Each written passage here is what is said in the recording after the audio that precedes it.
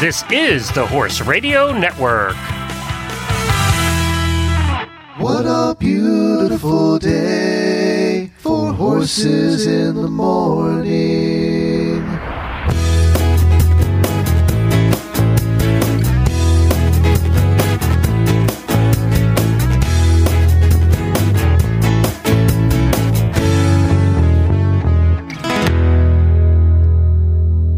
Well, happy Valentine's Day, everybody. I am Glenn the Geek from Ocala, Florida. And I'm Karen Chaton from Gardnerville, Nevada, and you are listening to Horses in the Morning on the Horse Radio Network for February 14th, episode 1631. Good morning, Horse World.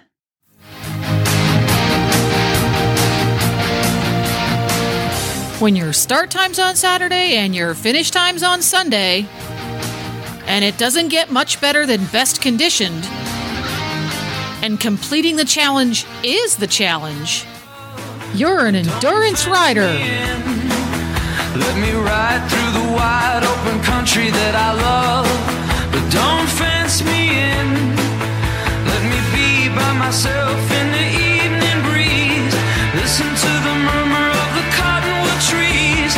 Send me off forever. Well, good morning, everybody. Thank you for joining us on this Valentine's Day. We hope you all have a wonderful day today with your loved ones, whoever they may be, four-legged, two-legged, whatever. We don't care. Just have a wonderful day. Or it's Happy Friends Day for those that don't have sweethearts. So Happy Friends Day to all of them. We're your friends, so we're saying Happy Friends Day, aren't we, Karen? Yes. That's right. And Happy Valentine's Day to you, Karen. And happy Valentine's Day to you and Jennifer. Yes, we get to hang out together once a month because Karen is here doing the endurance episode every month, and it's always on the second Tuesday of the month. And boy, oh boy, I'll tell you what, weather around this country right now on Valentine's Day. We got people buried in snow in the Northeast and the northern part of the country. We've got storms all across Texas and the South. We have you out there with mud up to your eyeballs and snow and flooding on the West Coast all over the place. Now, as the crow flies, you're not too far, a couple of hours from the Oroville Dam situation. Right. Yes. Actually, there used to be a Lake Oroville endurance ride that we used to ride up there around. And did they go near the dam? Yes. It did. And, but I never knew, of course, until this made national news, that this is one of the largest dams in the world. They said it's 700 feet high. That's high. That's 70 stories. That's crazy, isn't it? Yes. You know, and did you ride around the top? There's a little walkway or something, isn't there? I think we did. Yeah. I think we went right over it, over the concrete part of it. And, but, you know, wow, these poor people, they've evacuated almost 200,000 people. And a lot of horses, they're not allowed. Right? And a lot of animals. And that's kind of a problem because they only gave these people like an hour to leave. So not everybody was able to get out and get all of their animals out. They weren't allowing horse trailers to go back up to get the rest of them. You know, so not everybody can take them all in one trip. So, you know, I'm hearing from my friends that, you know, there's still, you know, animals up there that need to be fed and taken care of, and nobody can get to them. So there's a little bit, you know, of a problem kind of, and hopefully it's not going to get any worse. We've got more storms coming in, or, you know, for the next few days. So we're just going to have to wait and see kind of what happens. Hopefully it's all going to turn out okay. From what I saw this morning, they're really trying. They have maximum water. They're putting maximum water out of the dam at this point, trying to get it down as far as they can before the next storms come in. And you know, if anybody ever read the book about, what was that book called, Jennifer? Do you remember about Johnstown, Pennsylvania? It was about the Johnstown flood. I can't remember the name of the book. The name of it was, I can't remember. Yeah, we listened to it on Audible on a trip one time, and it was just fascinating. It was in the 1900s, I think. I think it was 1900s, early 1900s, and a wall of water, the dam broke above Johnstown, Pennsylvania, which was in a valley, and the wall of water, 100 feet tall, came down and took the entire town and killed thousands of people. So I think that's what they were trying to avoid David here. McCullough. What was it called? The one we read. The one by David McCullough.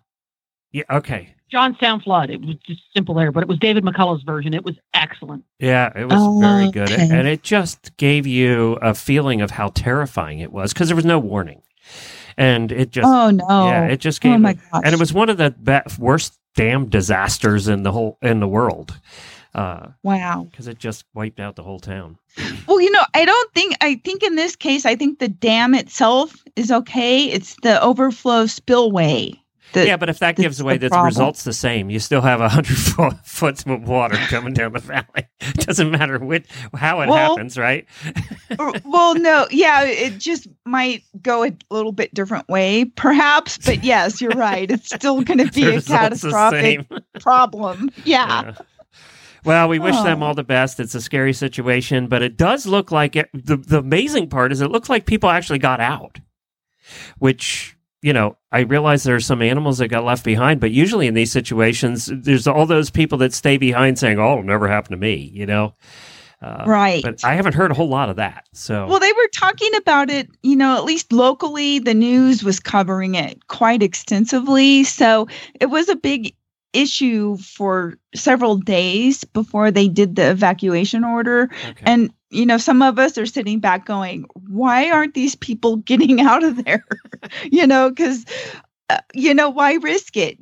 Get packed up, get ready. And that's the important lesson here is, have your important papers together, have the things that you need to take with you if you do need to evacuate for whatever the reason is, and have it ready so that you don't have to waste time doing that if you end up in a situation like these people have. Because really 200,000 people, that's a lot of people. It is a lot. Well, before we go on with talking about, speaking of disasters, I have something that Karen posted that I really want to get to.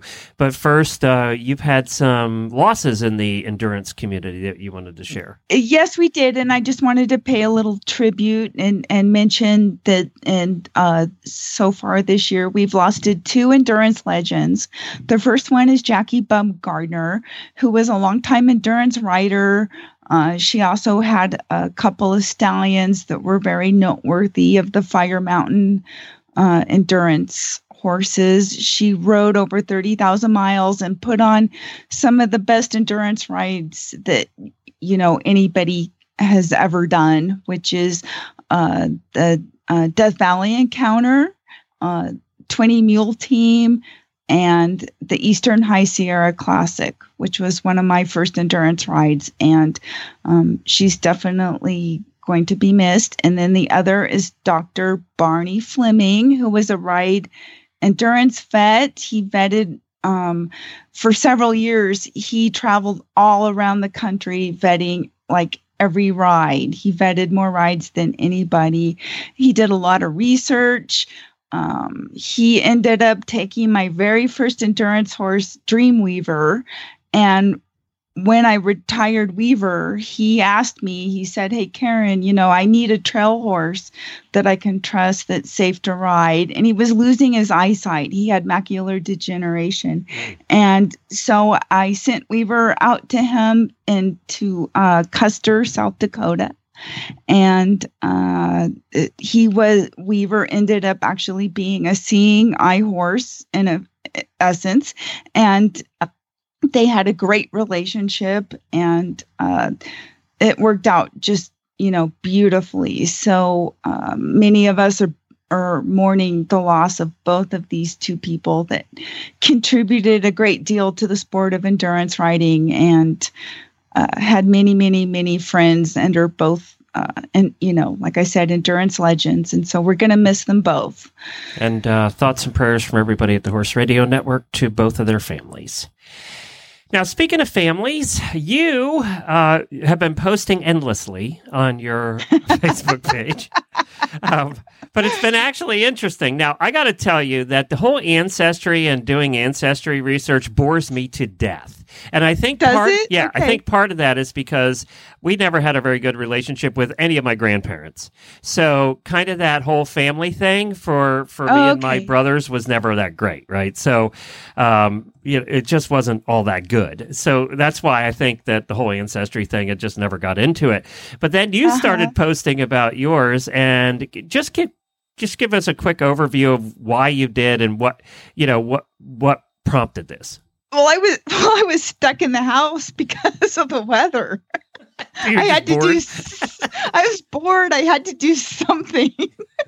I couldn't ride the horse. I mean, really, it was just horrible weather. We were having, winds that were blowing semi trucks over on the highway. The power was going off and on and off. And oh my gosh. So I decided, I actually kind of did a thing where the University of Michigan, it's called Genes for Good. And if you go there, you can look on Facebook and just look up Genes for Good. And if you answer their health questionnaires, they will do a DNA test for free for you. And so I did that, and I got the test back, and it came back for me that I was 100% Northern European.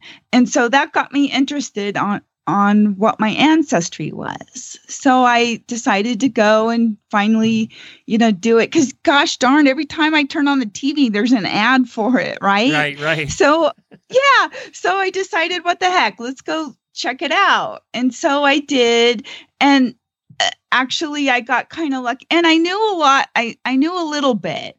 From one side of the family, I knew actually quite a lot about some of the ancestors that I had, and they wrote a lot of letters, and there was a book published on one of the family lines. And my grandma used to read all of that stuff to me when I was a kid, and so I was kind of interested in it. And I've always been interested in history. That's why I love writing all that on the historical trails that I've ridden on, the Outlaw Trail, the Applegate Lassen Trail, Lost Wagon Train, the Pony Express.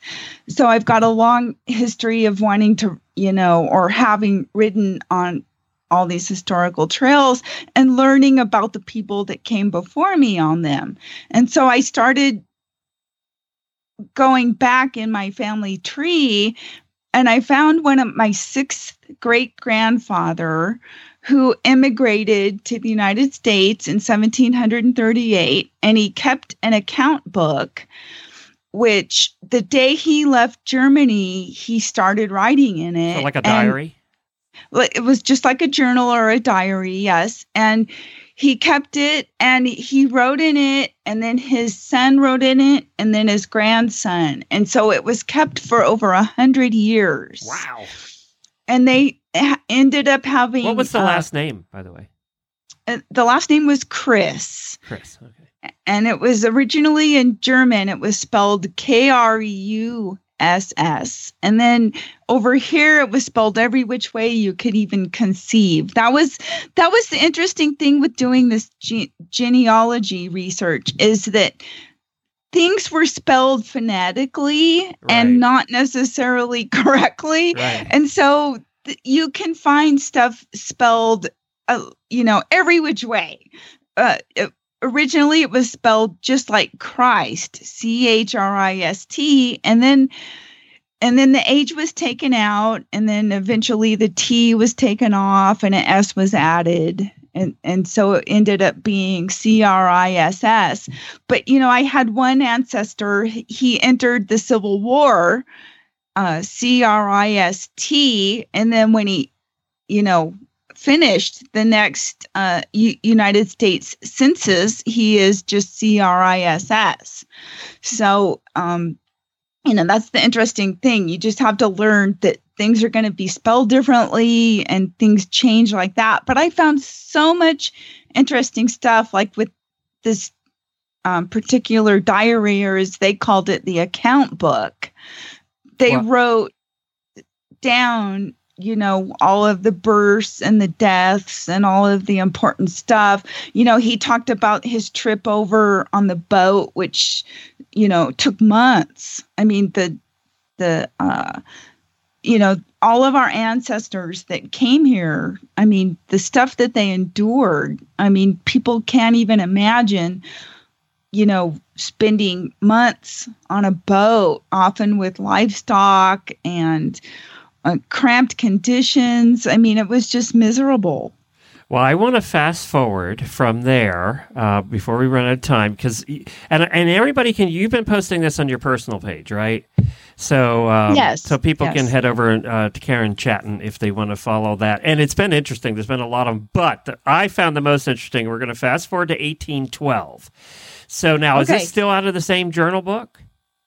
Yes. I don't know if this was. I don't think this was in the journal or not. Okay. But this was. My great-grandfather is the one that started the journal. He was my 6th great-grandfather, Nicholas, and it was his son, George, who actually turned out he was going to be my 5th great-uncle.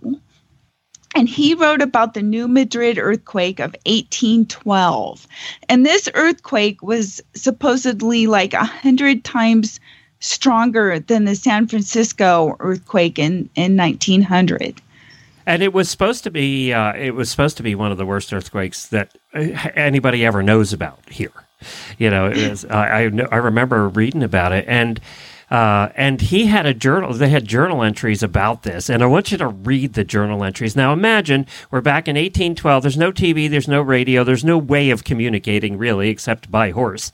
So, you're waking up one morning, and yes, I think the first quake started at like 2 a.m, and so he wrote this, overview of what it was like, and so. And it's like awesome that we have this. Okay, so this is what George Chris wrote in 1812, the New Madrid earthquake. There was a great shaking of the earth this morning. Tables and chairs turned over and knocked around. All of us knocked out of our bed. The roar I thought would leave us deaf if we lived. It was not a storm. When you could hear, all you could hear was screams from people and animals. It was the worst thing that I have ever witnessed. It was still dark and you could not see nothing. I thought the shaking and the loud roaring sound would never stop. You could not hold on to nothing. Neither man or woman was strong enough. The shaking would knock you loose like knocking hickory nuts out of a tree. I do not know how we lived through it. None of us was killed. We was all banged up, and some of us knocked out for a while, and blood was everywhere. When it got daybreak, you could see the damage done all around. We still had our home. It was some damage. The 16th of December, 1811. What we are going to do, we cannot fight it because you do not know. It is not something that you can see. In a storm, you can see the sky and it shows dark clouds and you know that you might get strong winds. But this, you cannot see anything but a house that just lays in a pile on the ground. Not scattered around in trees, just falls over with the roots still on it. The earthquake or whatever it is come again today. It was as bad or worse than the one in December. We lost our Amandy Jane in this one. A log fell on her. We will bury her up on the hill under a clump of trees where Betsy's ma and pa is buried. A lot of people think that the devil has come here. Some thinks that this is the beginning of the world coming to an end. That was the 23rd of January, 1812. If we do not get away from here, the ground is going to eat us alive. We had another one of them earthquakes yesterday, and today the ground still shakes at times. We are all about to go crazy from pain and fright. We cannot do anything until we can find our animals or get some more. We have not found enough to pull the wagons. That was the 8th of February, 1812. I do not know if our minds have got bad or what, but everybody says it. I swear you can feel the ground move and shake some. We still have not found enough animals to pull the wagons, and you cannot find any to buy or trade. That was the 10th of March, 1812. So that's over almost a 4-month period of time that they're living with this. And if you think about it, I mean, again, you have no point of reference, right? All you know is what your neighbor says and what they hear and what they hear and what they hear. And you would think the world was coming to an end. And it was just massive earthquakes. And I remember reading about it. Yeah, they said the Mississippi River flowed backwards for several hours. And whole forests fell down. Just literally fell down. I mean, right. Yeah. And it made a brand new lake. It was causing the crystals in the earth were sending out light from the earth. People disappeared in the fissures that formed that were some of them were 5 miles long, and people just disappeared and were never found again. And apparently they lost their horses and their animals and their cows and everything else just, disappeared. Exactly. When they ran or they went away. They just tried to get away from it. Can you imagine how terrified the horses must have been? It was just gosh, that was the thing. They didn't have the animals, and the ones that were there, ran in fear, and it took them. Actually, they did. One of the next journal entries was like 6 weeks later, and they were able to finally get out of there. Oh, were they? Because, but oh my gosh, I can't even imagine the fear and the terror, because they didn't know what earthquakes were or what this was that was going on. These earthquakes, it was like 2,000 of them over a 5-month period. And by the way, we're talking about New Madrid. This was in Missouri, right? Below St. Louis. South of St. Louis is where this was. Exactly. Was but they felt the earthquake it was like 1 million square miles. It rang church bells in Boston. Yeah, and apparently the Rocky Mountains as well. All through the Rocky Mountains, where you live, even they felt it. Wow. Yeah, it was incredible, and it was one of the worst earthquakes that they've ever recorded to have here in the United States. Just unbelievable. I think in history, I think they're considering it one of the some of the worst earthquakes ever recorded. But it's over 200 years ago now, so nobody alive. Why? I'm shocked there hasn't been a movie made about this. No kidding. The ultimate, yes. Yes, with Leonardo DiCaprio disaster. and a beard, trying to survive the earthquakes in New Madrid. I'm just shocked. Exactly. Well, now that we only have a couple of minutes, that was fascinating, though, and some of the other accounts you had written about were just fascinating as well. And it's just so neat that you were able to find that the journal. I mean, that it was all written down, and you really got a feeling reading it. How scared they were. They had no idea. And it was in the winter, too. That's the other thing. I mean, this wasn't happening in the summer. This was happening in the middle of winter when you lived back then, things were hard and terrifying anyway. So and just the fact that they couldn't hold anything. Like if they tried to grab something to hold on, that it was so violent that they were shaken loose, that they couldn't hold on to stuff. Wow. Yep. Oh my gosh. And Happy Valentine's Day, everybody. Yeah, by the way. Yes, happy Valentine's Day. But the thing is an earthquake that severe occurs regularly every couple hundred years, and it's overdue. Yeah. So, let's go on to happier things. Yes, let's do. Dams breaking, and this is all just this happy stuff for Valentine's Day. Real quick, we only have a couple of minutes, Karen, because our guest is going to be ready, but tell us about the convention next month. Oh, yes. The AERC National Convention is coming up March 10th and 11th in Grapevine, Texas, which is near Dallas. And so they've got lots of educational stuff. that you can go and sign up for to take all the lectures and go learn on lots of different topics. But they've also got a tack swap. So if you have tack you want to sell, or you want to just go and look and shop, you can. The trade show is also free to attend, as so you can go and do some shopping, see all the latest and greatest and newest stuff that endurance riders are using. But they've got a lot of great educational topics that they're covering with the lectures that you can go and learn, all the newest cutting edge type of stuff, which is a great deal of fun. And so if you want to learn more about that, just go to aerc.org. All right, that's for the American Endurance Ride Conference. And we have Kristen with us, as she is every single month from Distance Depot for what seems like 30 years now. We've been doing this show. It's probably not quite that long, but good morning, Kristen. Good morning, Karen and Glenn. Good morning. Thank you again for joining us today. Are you buried in snow up there? No, actually, our weather is quite nice. So, yeah, no snow, and I'm fine with that. No kidding. Yeah, it's been pretty mild, so we'll take that. I'm sorry for the snow lovers, but I'm not. The snow. I'll take snow any day. It's the rain and the flooding, and right, or ice. Yeah.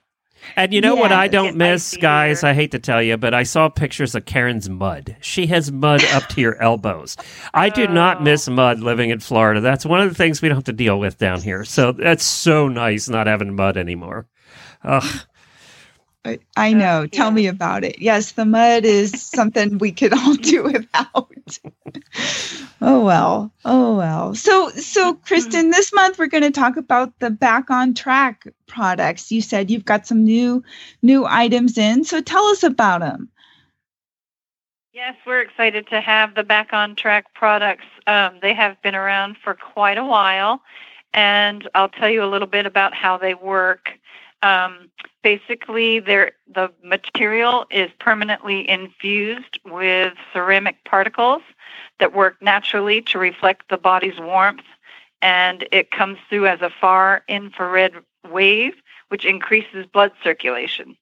So as the circulation increases, injuries heal faster, and the horse becomes, and yourself, because we have products for people too, you become less sore and stiff, and you have better flexibility and less potential then for future injury.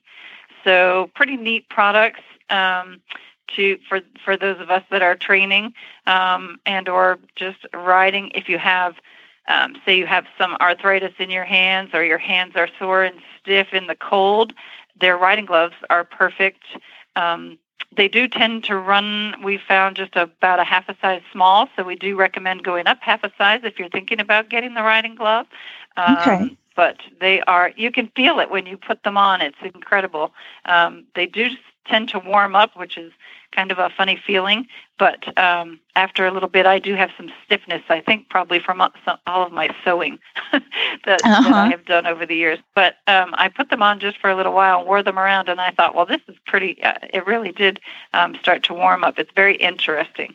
But so I imagine that then the horse would have the same effects. So we have some hock boots for the hock stiffness, of course, and a quick wrap, which would just go on the legs to increase circulation. And you can put these on overnight so the horse can wear them and help with, to promote any healing, and not necessarily for injury, but also for prevention of injury. To help just in a therapeutic way. And we have a mesh sheet that the horse can wear. So if you have back soreness, hip soreness, pectoral muscles and all of that, it really is helpful. So pretty fun. We have a pole cover too that the horse can wear. You can put it on the top of the bridle, and it helps to relieve stiffness in the pole. And then for people, there's a back brace and a knee brace ankle brace. So, and we will be bringing in some more of these products, I imagine, as people start to ask for more and more things. They have shirts and headbands and long johns, all kinds of products. So, yeah, we're excited about this line.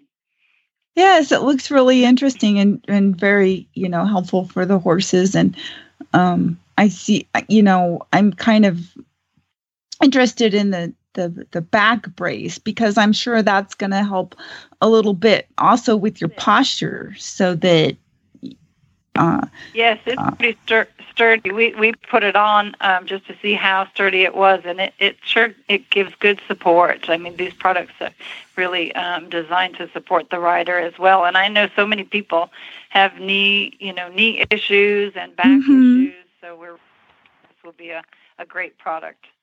Yes, the knee brace, definitely a helpful thing, because, yes, a lot of endurance riders have knee issues. All that downhill trotting takes its toll on us, right? Yeah, right. That's right.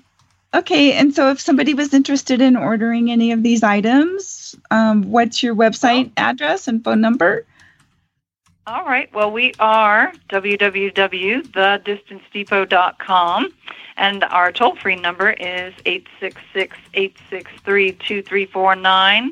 And I will quickly mention that we will also be at the AARC convention with our booth, so we will be bringing product, and if there's product that anyone wants, they can surely give us a shout, and we'll be happy to bring it along. Great. Well, it's not snowing in Texas, so you should be good. Yes, I know. And actually, one of the guests coming on later, Randy Winter, has a product that you also sell, the rain the Rain Keeper, or Rein Safe, he calls it. Yes, and we sell a lot of those. They're so handy. My junior rider instantly just loved it. She just fell in love with it. And it's wonderful, for anybody, especially, if you're a rider and you stop and you take pictures or whatever, often on the trail, it's just a really convenient thing to have, but it's really great for the kids. All right, don't give away the ending. Oh, yeah. Coming up later in the show. Right. I won't. Right. We won't. We haven't told no spoilers, anybody Karen. Okay. Right. Well, thanks for having me, Karen. All right. Thanks, Kristen. Okay, well, thanks, Kristen. Have a Distance great day. Depot. Bye-bye. All right. Okay, bye. And it is thedistancedepot.com. Don't forget the. Because distancedepot.com is something else. So you want the distancedepot.com. That's what you want. Well, now you had an opportunity to catch up with somebody. Tell us about our guest. Mark Dial, our first guest, who is the chief to keep for the United States Equestrian Endurance Team. Oh, chef to keep. Chef to keep. Chef to keep. Yeah, you said chief because you had your horse on your mind. I do have my horse on the mind. For those that don't know, her horse's name is Chief, so that's why. Chief, poor Chief. He's, he'd like to be a chef. Cook his own dinner. Because that would mean he could get fed all the time. Eat more. Yeah, exactly. Because that's his only goal in life is gelding. And then he'd be a fat chef to keep. Well, he's already, kind of. Sorry, go ahead. So anyways, we just, we're going to talk to Mark and find out about the new selection process for the United States Endurance Team. All right, very good. Let's take a listen. Good morning, Mark. Thank you for joining us this morning. How are you doing today? Oh, we're doing pretty good over here in Texas. Yeah, what's your weather been like over there? I think yesterday it was 81. Oh my gosh. Wow. I don't know what I'm going to do if we... It's blowing and it's 51. Oh, wow. 30-degree difference. Yes, that almost sounds like Nevada. We've been having a lot of flooding and pretty good winter here compared to usual. So tell us a little bit about your position with USEF and being the chef of the U.S. equestrian team. What exactly does that entail? I go to a lot of rides, look at a lot of horses, and try to find horses, try to identify horses and riders that we think will fit into our program. I don't know if you know or not, but the USEF has come out with some new guidelines, and we're working on a team concept now. And like right now, we're already trying to pick horses for the World Equestrian Games in Chaton in 2018. Okay. And so what exactly are you looking for when you go to a ride to look at these horses? We're looking at the horses themselves. We're looking at the riders. We're looking at crew. We're looking at how all three work together during a competition. And we're looking for a lot of sound horses. Okay. And how's that going so far? Well, for the Young Rider Championship is going really well, and we've got some really good horses that we've already started looking at for the WEG, and right now we're kind of happy. We've got some seniors who have shown a lot of interest in the WEG, and then, like I said, we've gotten several good young riders that have already demonstrated for the Junior World Championship in Italy this September. Wow. And so tell us about the WEG, the next one coming up. Oh, it's going to be in Tryon. It's going to be here at home. It's not going to be as hilly as Biltmore, but it's going to be pretty rolling. They've just now started building a lot of trails, so we don't have a lot of information. But I know that Chaton is a world-class equestrian facility. They are already doing a lot of FEI jumping, dressage, cross country, and equestrian sports like that there. Wow! And when is that going to be? Do you know offhand the date? I don't have a firm date. It will be September of 2018. Okay.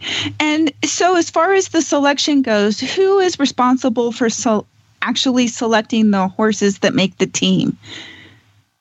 We've got three selectors, Martha Ratner, Carol Giles, Linda Howard, who actually go with us while we go out and look at the horses. Then we've got a vet panel of Olivia Rodolphe, Todd Hallbrook, Ken Marcello, and Ann Stewart are the team vets, then myself and Kristen Brett. The selectors observe, we have observation rides now instead of selection rides, and the selectors will go to these rides, and the people who wish to be observed tell us beforehand, and then we watch them, and we observe them, their horse, and their crew. Then we also usually do a vet exam after the ride, and we compile all the notes. Then the selectors will come up with what they think is a list of good sound horses and good riders and good crew, and they'll make a suggestion, and then I get to weigh in a little bit on that. And then once we make that selection, what we're doing now is we have the pool, and from the pool we'll go down before the ride. Usually we're planning on doing it in like late June. We'll go and we'll invite all the horses who have made this cut, and there we'll have some classes and we'll have some competitions. Then we'll decide who's actually on the training squad, because going forward, especially with the Young Rider Championship, now we're trying to have an ongoing team, so where we can pick riders and horses from this pool to go to these different championships, and that way we don't wait until 6 months before a championship to try to find a horse that's still sound. Right. And so besides the soundness, what things are you looking for in a horse? Horses that can do some speed. We're not looking for a lot of speed right now. We're looking for horses that can complete the competitions. Size, for a ride like Tryon, they don't have to be huge, long strided horses. They've just got to be, conformationally sound. Is the main thing. And what kind of? Oh, go ahead, Jennifer. I have a question for you. So this differs a little bit from previous World Equestrian Games where the selection committee selected a team specifically for WEG, and that was the team's only venue. And then when the next international competition where the USEF had to send a team, it was a whole new selection process for each individual competition. Am I getting that right? It was, yes, ma'am. So now what you're trying to do is select a team of X number of horse rider combinations, and then you can cherry pick from that team for each individual competition? Yes, ma'am. So do you have any idea how many are going to be on that team that you cherry pick from? We would like a team of 24. Okay. Is our goal. And this right now, we've already started making a long range plan. I think USEF is working toward 2022. Mm-hmm. So that's what we're working toward. So 24. And how frequently would the selection process begin anew? In that is annually you go through and say all 24 of you are out. We're going to completely start over from a clean slate, or is it going to be rolling? Nope. No, it's going to be rolling. Once they get into that position, they will have made the team. Okay, and once they're on that team, they have everything we have available to help them with. We help them with. We've already got access to some of the USEF psychologists, some of the USEF physiologists, and we have access to everything that USEF has available to riders and horses. This way, if we have a hiccup with a horse, then we're not worried about it, 10 months down the road when we didn't find out about it. We know what's going on. Mm-hmm. Now we're encouraging these people who are on the team to have 2 or 3 horses going at the same time. So if something happens, then we can bring up the next horse and keep them going. And the new program that's going to be rolled out here pretty soon is for emerging horses and emerging athletes also. So these emerging horses and these emerging athletes will have all the resources that we have to give them to help them bring them up to a world level. And with the horses and the people we have now, a lot of these people have been competing, and all we're going to do is, look at the horses and fine-tune things to get horses that can complete. Okay, is this something that's kind of new for endurance and the other disciplines, or is it just kind of new for endurance? It's really new for endurance.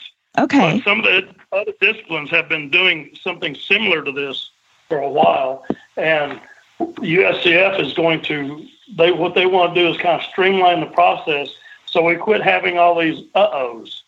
We didn't see that, we didn't see that, and that way, this way we can forecast, we can have a long-range plan because we know what we've got in the pipeline.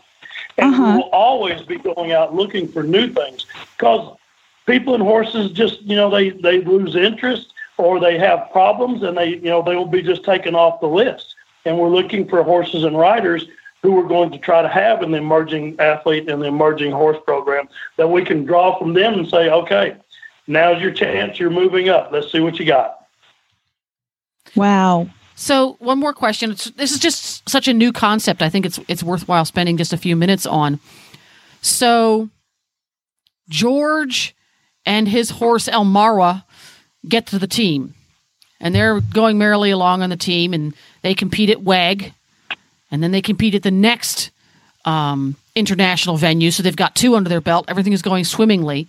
And then George and Elmara have a problem. George falls down the steps out at dinner one night with his best friend and breaks his knee, so he's not going to be able to ride. Is he just dropped from the team and someone else is brought in order to keep that round number of 24? Is that how it's going to work?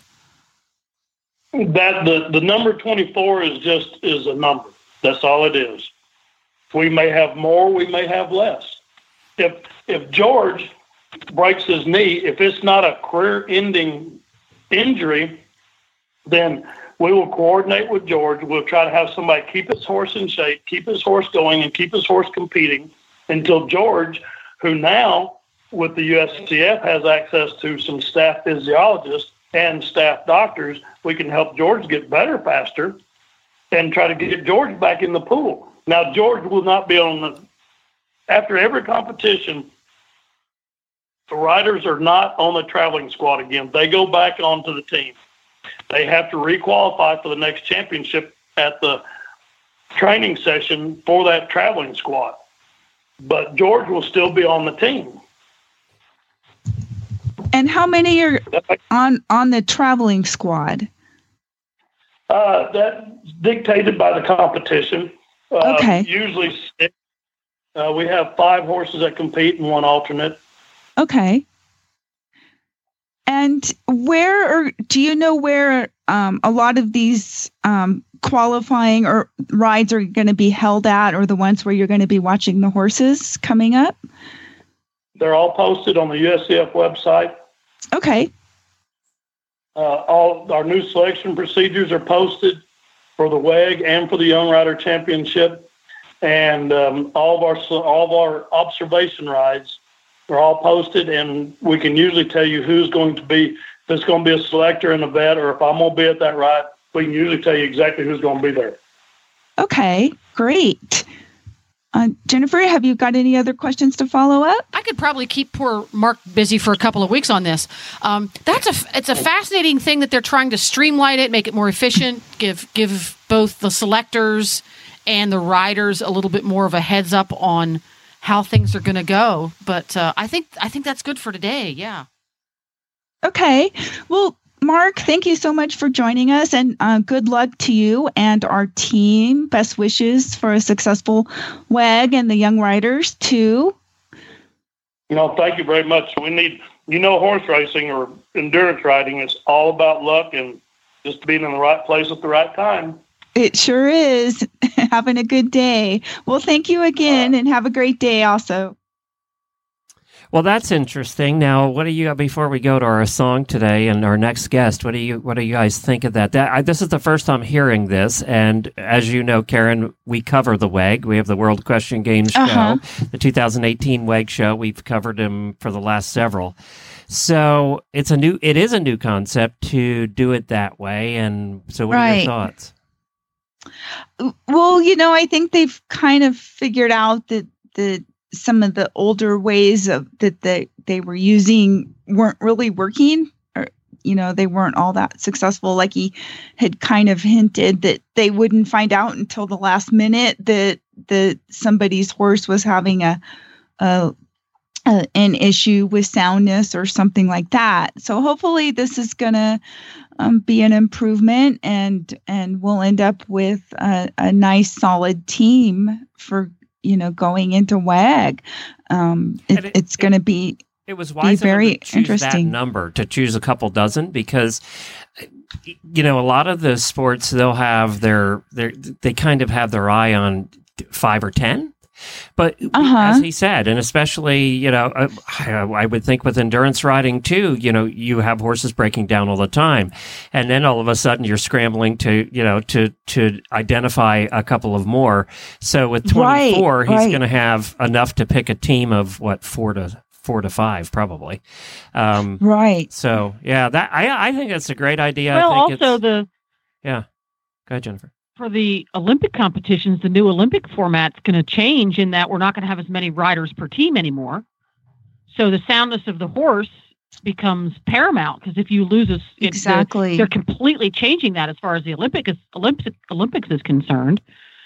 So they're going to have to change things up a little bit. And I guess by putting them, quote, on the team, that gives the USEF the ability to get detailed information on the horse's soundness level, and where problems might be cropping up and where previous problems might be getting better or worse, like you said, to avoid those surprises. At first I didn't like the idea. I don't think I like this at all, but I think I'm kind of liking it in that at least they know Right. what's going on. Right. Well, and horses are so, dang fragile. I mean, they're the toughest, strongest creatures. They're only fragile when there's something important going on. That's right. Well, exactly.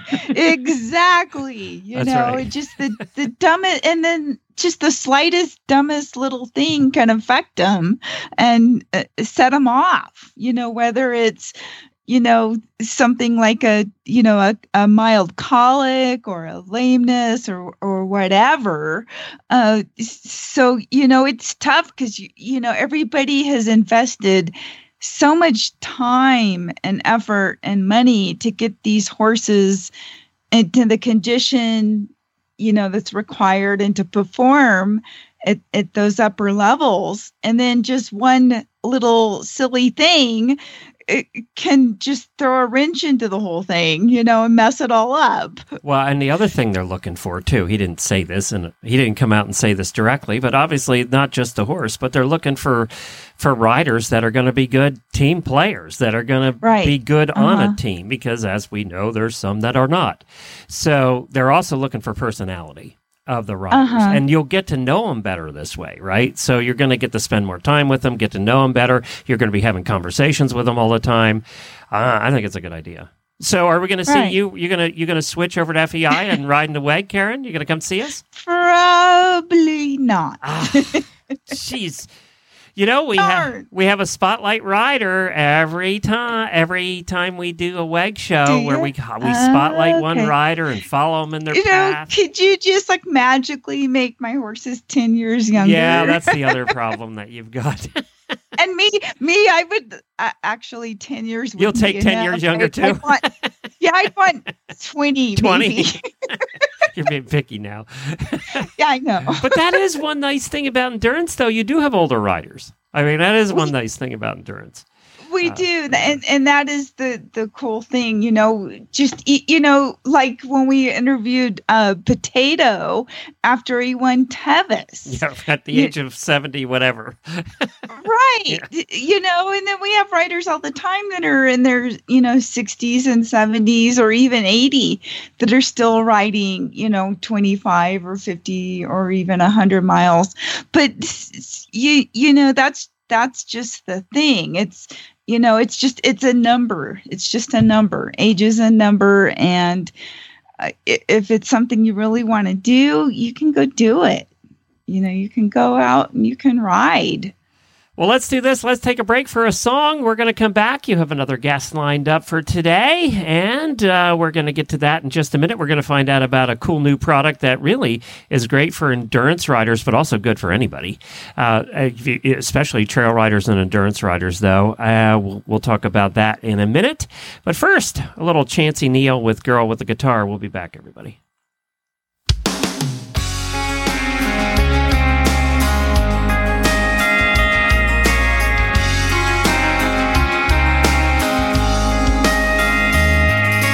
Here I am 500 miles from home.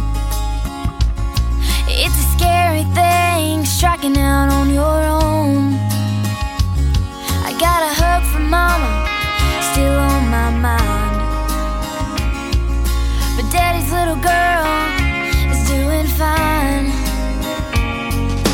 Tears in my eyes, a smile on my face. The rest of my life starts today. Well, I'm just a girl with a guitar, asking the Lord to take me far. I got a big dream and a restless heart, and a fire down in my soul. Taking my chances, not knowing what tomorrow holds. Hoping and praying that there's one more lucky star for a girl with a guitar.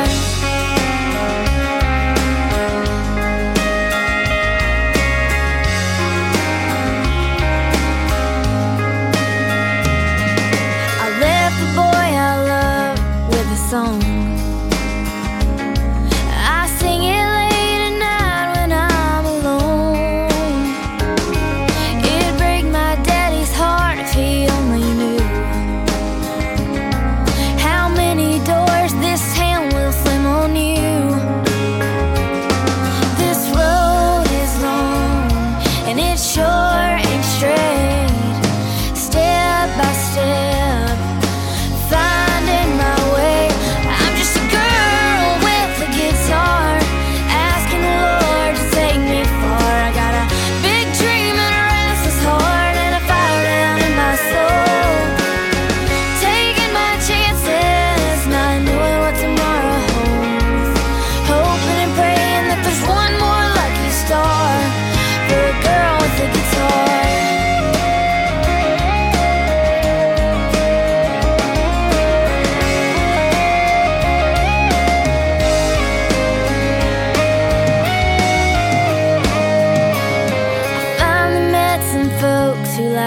songs, and that's good enough to keep me driving on. Well, I'm just a girl with a guitar, asking the Lord to take me far. I got a big dream and a restless heart, and a fire down in my soul, yeah. Taking my chances, not knowing what tomorrow holds, hoping and praying that there's one more lucky star for a girl with a guitar. Oh yeah, a girl with a guitar.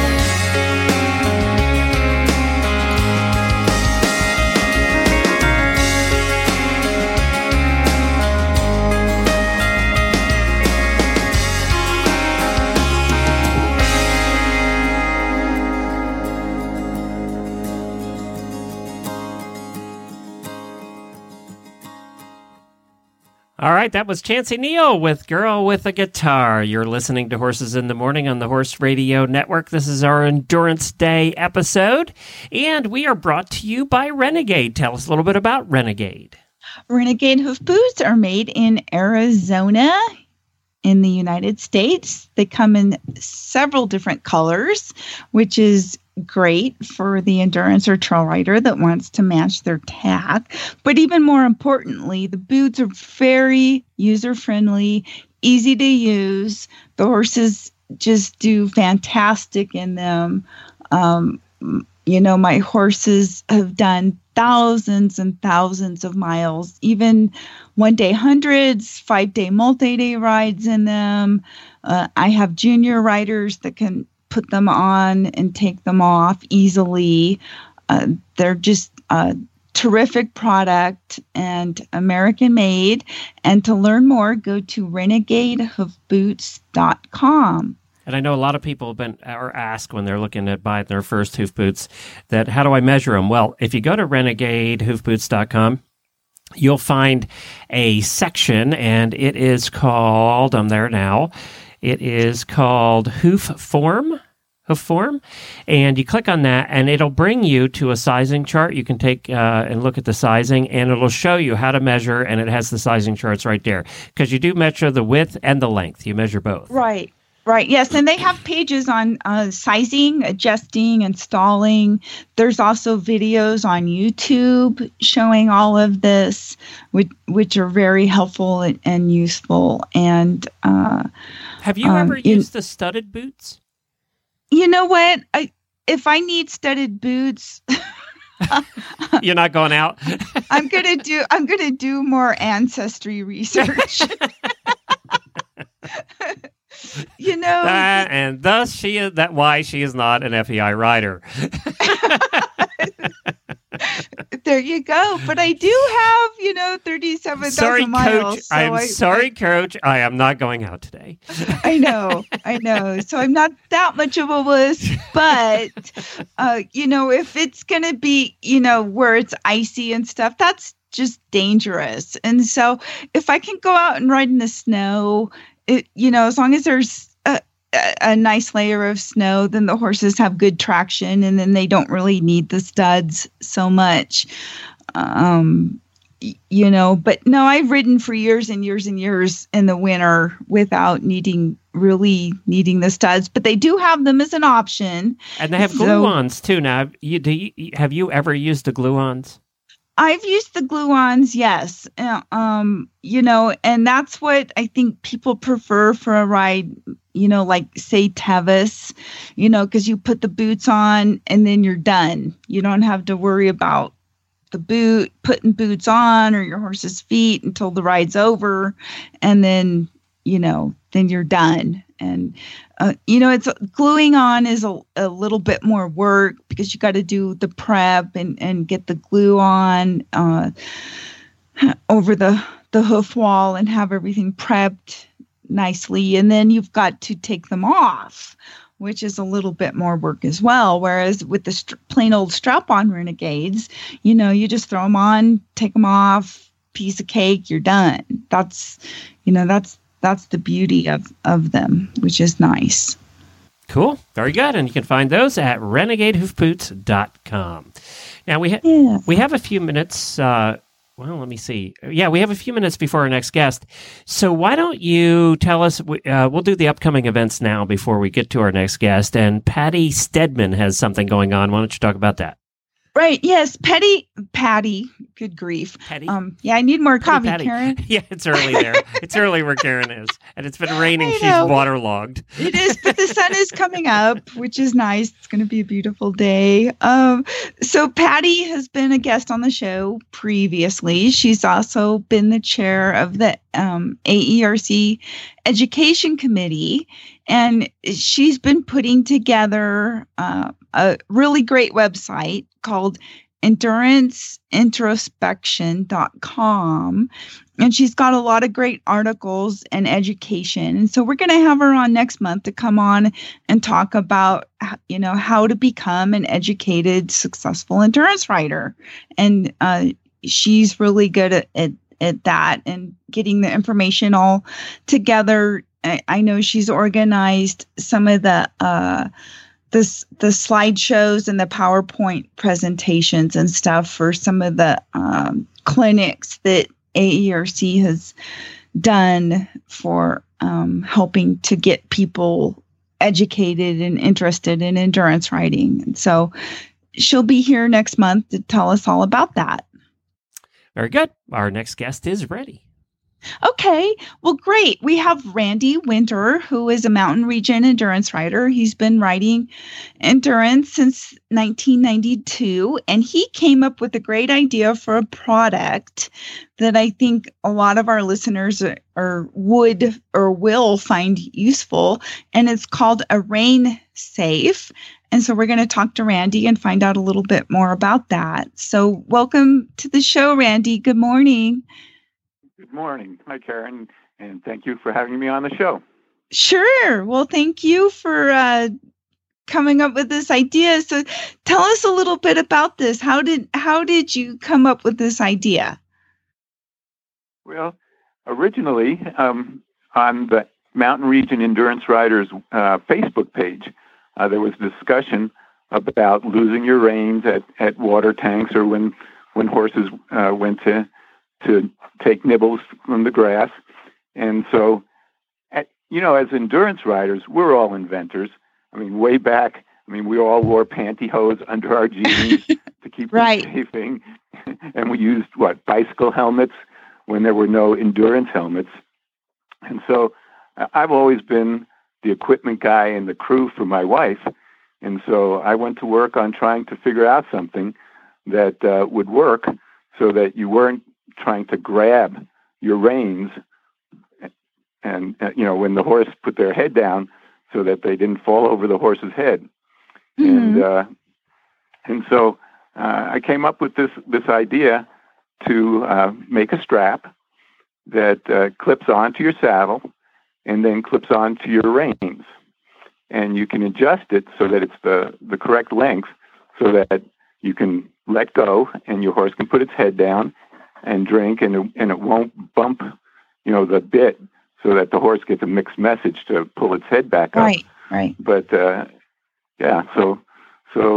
I went to work and invented it, and people have received it pretty well. Right, and it comes in. You can make it in different colors. Is it just in one available in black? Well, right now the strap is black, but the carabiners are aluminum, and they come in many different colors. So you can match your gear because, of course, endurance riders love colors. Oh, of course they do. So yes, and I got one from you a couple months ago. And my junior rider just instantly fell in love with it. It was just, it was perfect because while we were getting ready, she could put the horse on the back lawn, and let the horse graze and not have to worry about the reins falling down over the horse's head or getting stepped on or anything like that. Right. It's a really good safety device also. And, for whatever reason, if the horse is traveling without the rider on its back, and, that does happen sometimes, the reins don't come down and get tangled in their feet where they can trip, or stepped on where they can rip the bit from their mouth, or just simply break the reins. And so it's a nice safety device. And another use is that again, for junior riders or any riders trying to teach the rider to rely on feet and legs rather than on using your reins. You can lunge. Instructors have lunged riders and then told them to let go. But again, if you don't, have some kind of device to hold the reins, you're worried about the reins falling down over the horse's head. So this way, they stay put, and the rider can ride and concentrate on using their legs and feet to control the horse rather than their hands. Right, and it's great if you're taking pictures and stuff. You don't have to worry that you're going to drop the reins and lose them. Right, and for endurance riders, we always like to keep going. And so, if for whatever reason you have to take your jacket off or put your jacket on, or there you go, or yep, a bite to eat, again, you can use both hands. And you mentioned photography. Again, for trail riders, it's really good because you can use both hands to get that great picture. Right. And so what do these sell for? They sell for around $10. And, okay. And you can get them. I heard you earlier talking to Kristen from the Distance Depot, and they're available from Kristen at the Distance Depot. And you can also get them from directly from me if you email me at CherylRandy@iCloud.com, and that's Cheryl with CH. But it's easier to go through Kristen. She takes credit cards, and okay. I'm not set up to credit cards. Okay. Yeah. And you also make some other items that you sell. Tell us about those. I do. MaxTac is the business, and it started way back with me making rope halters, yacht braid reins, and yacht braid lead ropes. And that was way back. Marty Martin was a trainer here in Colorado, and he was a protege of Pat Pirelli. And at the time, he had clinics, and the people would come to the clinics and use the rope halters that Pat was selling. And then Pat went to where you had to buy the halter, the lead, a video. It was a package deal. And Marty didn't want to do that for his clients. And so we were sitting around one day, and he had some instructions, and my old Boy Scout knotting skills came in handy, and I tied up a halter, and he said, "Bring some to my next clinic." And that was in I hate to say it, in the late 1980s, and they sold out, and I've been selling those ever since, and literally have made and sold thousands of them. Wow! And so, how did you get started in endurance riding? Just curious. Well, I always say that Cheryl, my wife, is the endurance rider, and I'm really the survivor. She was a packer and got interested in endurance riding, did a couple of endurance rides, and I crewed for her. And she wanted to have, of course, a second horse in case her horse needed to take a rest or whatever. And so I would help condition her second horse until we had two horses going. And then as long as we had two horses going, I went ahead and did a ride. And everybody told her she was silly for letting me ride, because then she would lose her crew. Well, yeah, and it's hard, it's twice as hard, or more than twice as hard, to have two horses going than one. Right. But we managed it. Yeah. So what's your favorite ride? Our favorite ride here in the mountain region is the Shamrock ride. Okay. And that's been going on this will be the 25th year, and it'll actually be the last year that the ride manager, Susie Schomburg, will be doing it. Oh, okay. Yeah. We were there at the Pioneer first ride 25 years ago. Wow, 25 years. Gosh, isn't it amazing how fast it goes by? Yes, and my wife, two new knees later, and me some back work, but we're still riding like we compete. Is that her Indian name, Two Knees? What was that? I said, is that her Indian name, Two Knees? Two knees, two new knees, titanium. Oh man. Well, I'm glad she's still going. So, well, thanks for coming on this morning, Randy, and talking with us. And I love your product, and it's something that I think is very useful. And like you said, it's a safety device that can be very useful for riders, and just it's very useful, convenient item. So thank you for coming up with it. Great, thank you, and happy Valentine's Day to you and Jennifer and all of your listeners, and to my wife Cheryl. Okay, yes, you too. Happy Valentine's Day. Great. Take care. Okay, you too. Bye. Why hadn't that been invented before? I don't know, but it's one of those things that seems like it would have been invented a long time ago. Right. And it's and it's nice because it can be adjusted. So you can, depending on the length of the reins that you use, you can adjust it so that it, your horse can easily reach down to graze or to drink. And it's just nice. It's just such a simple thing. You do think, wow, why hasn't someone invented this before? But it's and for $10, I mean, it's $10.99 over at thedistancedepot.com. It's $10.99. I mean, okay, yeah, okay. I mean, what the heck?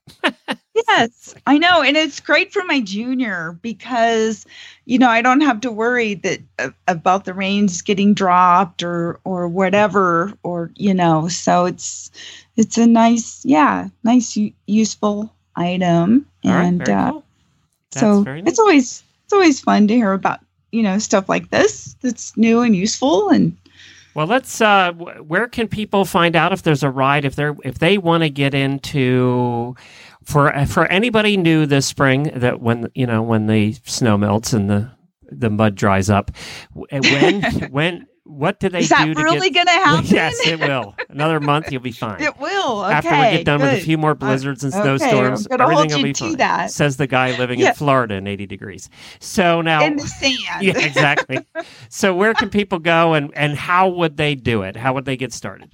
What you would do is you would go to the aerc.org website, and you can click on the ride calendar and pull up rides.